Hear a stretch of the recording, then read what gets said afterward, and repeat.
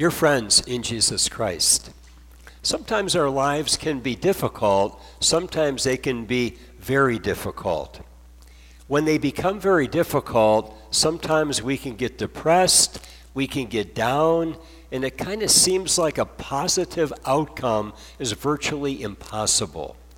Well, when that happens, I encourage you to take a look at Psalm 40, which is what we're going to look at today, and I hope that gives you some encouragement. We're going to work our way through it today fairly quickly, but I hope you can pick up some good things that will be helpful during those difficult times of life. What I want you to know here is with this psalm, it is pointing to the Lord's help in three different ways. So first of all, when we think about the psalm, we should think about King David, but before he was king. So he was anointed with oil by Samuel to be the next king, but when he was anointed, that was a time when Saul was still the king, and when Saul found out about that, Saul tried for himself and with his army tried to put David to death multiple times. That was a difficult situation. Also, the psalm is about our Lord Jesus Christ when he suffered and died to take away our sins. Imagine how super difficult that was. Think about Jesus' prayer where he prayed, Father, if there is some other way to save the world, please take that other way, but not my will, but rather your will be done. In other words, Father, if it's your will for me to go to the cross, I'm willing to do it. That was a difficult time for our Lord Jesus Christ. And what about for us? We have our own times of great difficulty sometimes. So again, we can find some helpful things here in Psalm 40. Even though we might be tempted to give up when something seems really difficult, let us never give up, but rather let us always keep trusting in the Lord no matter what. Okay? So what I'm going to do today is I'm just going to give you each verse and then talk about it briefly and go right through the 11 verses here. So verse number 1, it says, I waited patiently for the Lord. He inclined to me and heard my cry. So I think when life becomes increasingly difficult, I think it's kind of normal for us to become increasingly impatient. It's easy to do that, but God is calling us to be patient. Now think about David. Think about even our Lord Jesus Christ. They waited patiently. They were confident in the Almighty God because they knew that the Almighty God knew about their needs, heard their prayers, and at the right time, he would take action. Isn't that a great idea for us? To realize what God knows, to be confident, to be trusting in him, and wait for him to take action. In verse 2, the Bible says, he, talking here about the Lord, talking about God the Father, he drew me up from the pit of destruction, out of the miry bog, and set my feet upon a rock, making my steps secure. So think about when David is being hunted by the king and his army. Or think about when Jesus was being severely beaten even before he was nailed to the cross. They must have felt like they were in the bottom of a pit and maybe they were up to their knees in mud. Have you ever had that situation where maybe you're trying to work out in the yard, it's so soft, you've got your boots on, you're sinking in like this far, and you try to lift your foot up, and your boot is wanting to stay in the mud. It's like miserable. But maybe for David, for Jesus, it just seemed like that miserable kind of a situation. But did you notice what it said, though? Then the Lord set my feet upon a rock and made my steps secure. So it was like such a bad situation, and yet the Lord turned it into such a good situation. So God can do that. What ended up being the outcome then? That would be verse 3. He, that is the Lord, put a new song in my mouth, a song of praise to our God. Many will see and fear and put their trust in the Lord. So with the Lord, he delivered David from being put to death. With the Lord God, our Father, he raised the body of Jesus back to life. When he died on the cross, it looked like, oh, that's it, it's all over. But yet God the Father raised him back to life. For David and for Jesus, what did they do? They are praising the God of heaven. They are giving testimony.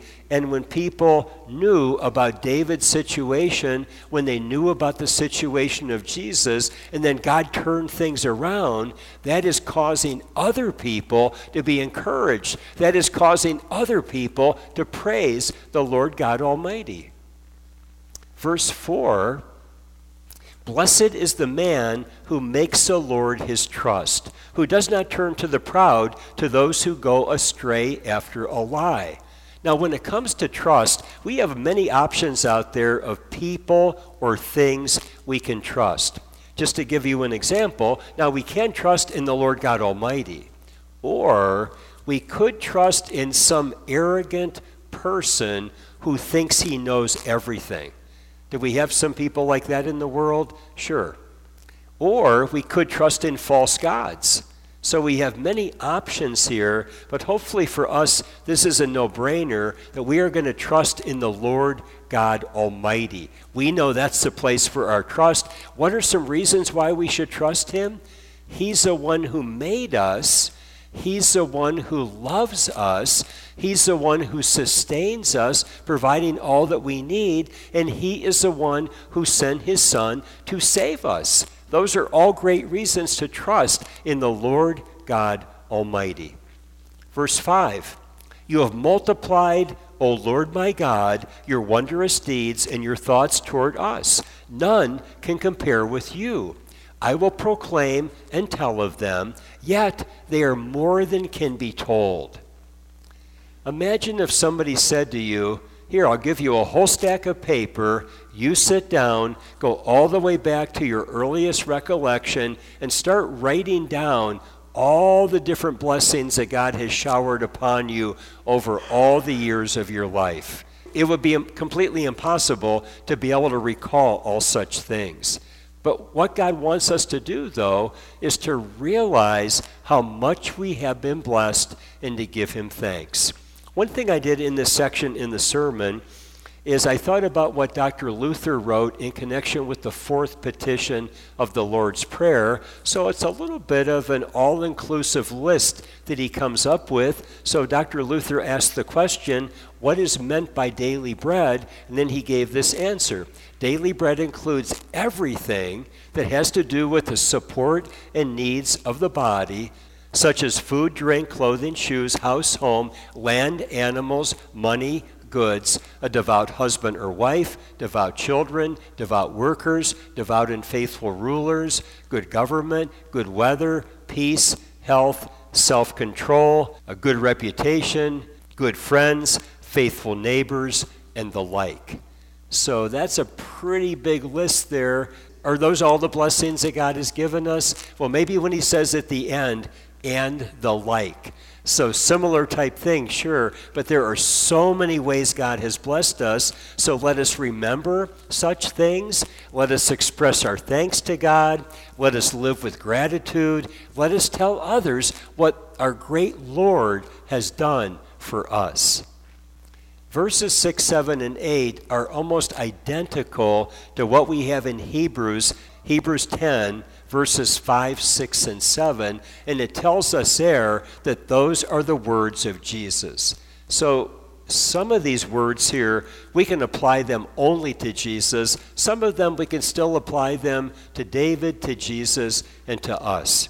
So verse 6, sacrifice and offering you have not desired, but you have given me an open ear. Burnt offering and sin offering you have not required. So I want to go back to the topic of sacrifice for a moment. So why did God command all those sacrifices in the Old Testament? Did God want people to keep going through this ritual of sacrifice? Was that the reason for it? I don't believe that was the reason at all. I believe God commanded it in order to try to get to the people's heart.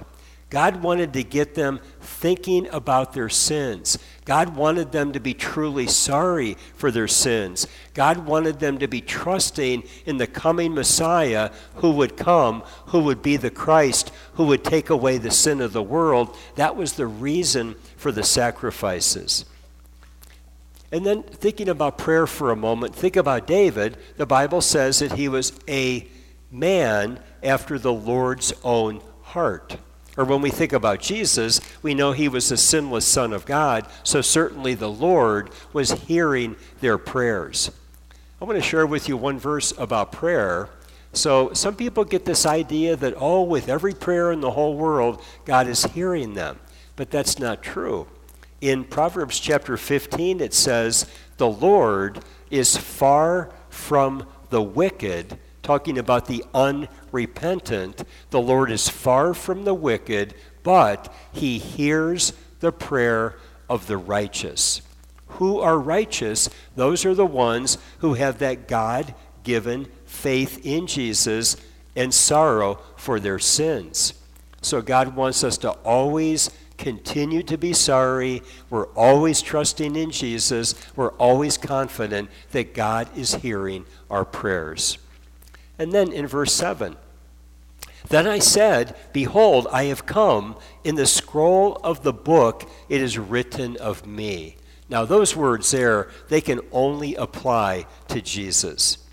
So thinking about Jesus, he willingly put on flesh and came among us. He willingly, perfectly fulfilled the law for each one of us. He did it in our place. He did it as our perfect substitute. And also, too, he willingly came, well, just like this. He willingly came to bear the sins of the entire world. And when he did come, he fulfilled so many Old Testament prophecies, hundreds of them he fulfilled, so we can know so clearly when we look in the Old Testament and we see all those promises, and then we look at the life of Jesus, we see hundreds of them lining up. He is the great fulfiller of all those prophecies. And then in verse 8, I desire to do your will, O my God, your law is written within me. Again, here we're focusing on Jesus. We are thinking about his desire to perfectly do the will of God, even though doing it was so very difficult. So Jesus, he's facing this excruciating pain, this horrible agony, this horrible torment of death on a cross, and yet he loves you and me so much. He loves his Father in heaven so much. He was perfectly obedient to the Father, and he endured all of that so that he can clothe us in the righteousness of Christ, even in holy baptism. It all fits together in a wonderful way. And then in verse 9, I have told the glad news of deliverance in the great congregation. Behold, I have not restrained my lips, as you know, O Lord. What has the Lord done for us? Because we are sinners, here we were, in a sense, on our way to hell, but yet because of what Jesus has done, he has snatched us from hell, and he has gifted us with heaven. I mean, this is incredible. So as we live in a fallen world, God wants us to remember that, oh, I deserve hell, but I have heaven through Jesus. So because of that, he wants us to speak and live in ways that honor the Lord and that point other people to Jesus, that they might repent, they might believe, and they might receive the gift of eternal life. Verse 10. I have not hidden your deliverance within my heart. I have spoken of your faithfulness and your salvation. I have not concealed your steadfast love and your faithfulness from the great congregation. So God has just been so super good to us that he wants us to be open, he wants us to be bold, he wants us to be loving, in telling other people about the deliverance of the Lord, the faithfulness of the Lord, the salvation of the Lord, the steadfast love of the Lord. If we're not going to do anything like that, God might as well just connect people to Jesus and then, just like that, take them home to heaven. But we are in Christ for a reason. We are in Christ. We are still here in this fallen world so that we might shine the light of Christ to others so that they can know him too. The final verse here, verse 11, as for you, O Lord, you will not restrain your mercy from me. Your steadfast love and your faithfulness will ever preserve me. So what is mercy? Mercy is when we have sinned and we deserve eternal punishment. Mercy is when God holds that back from us, which he has done. And now what did he do with it? When Jesus was on the cross, he released it upon him. So we are the ones who have done wrong. He is the one who took our punishment. It's completely unfair, but yet it is so wonderful for us, and it shows God's great, great love and the great sacrifice of his Son. Let us pray.